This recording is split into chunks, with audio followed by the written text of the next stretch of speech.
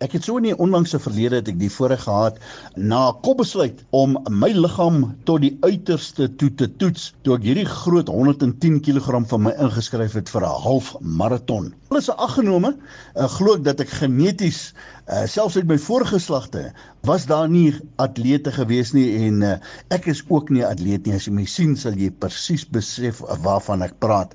Maar het ek myself 'n ander half jaar in die vooruitsig gestel dan om toe nou fiks te word vir hierdie uitdaging.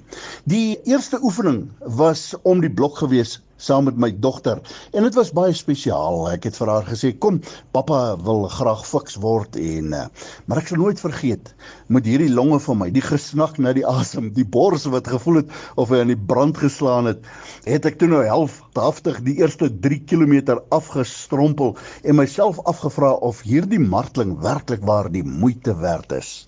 Terwyl ek hierdie lyde van my dogter probeer verberg het, maar terug by die huis het ek toe nou skaam kers gaan opsteek by die kenners, die ouens wat maratonne kan hardloop en halfmaratonne kan hardloop.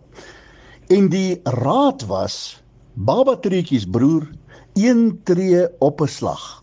En so, met daardie raad het ek geleidelik al hoe fikser geword. En so my liggaam 'n gereedheid gebring vir hierdie halfmaraton wat stelselmatig dan nou al hoe nader gekruip het. Weet jy wat, geestelike fiksheid werk op dieselfde manier, dis die les wat ek daai uit geleer het, min of meer op dieselfde manier, babatreetjies, dis soos vriendskap wat dag na dag groei.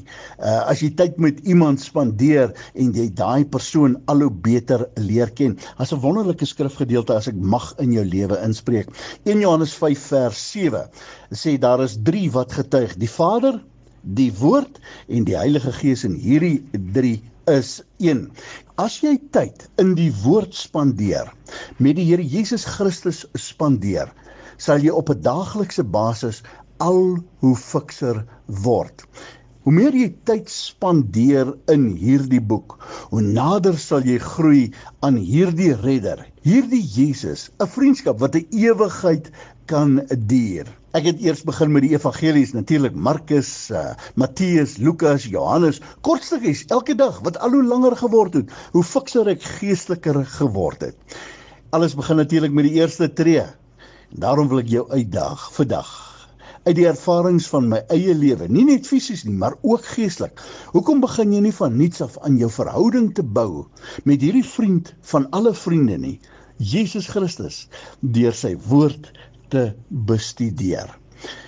Mag die Here vir jou gees vul, mag dit 'n wonderlike ervaring wees, mag jy 'n honger hê na nog fiksheid, geestelike fiksheid, soos wat jy elke dag groei en skrifnaam begin memoriseer en in jou hart bære en daai dorstye, daai swaar kry tye, kan jy in jou hart uitreik en sê, Here, dankie vir ons vriendskap. Dankie vir u woord wat waarheid is.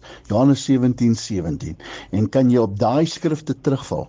Ja, ek het toe daai marathon gaan hardloop en met die Here se genade, 'n storie vir 'n ander dag, het ek dit toe nou oorleef. Mag jy ook hierdie geestelike marathon hardloop en getrou bly aan die woord van die Here.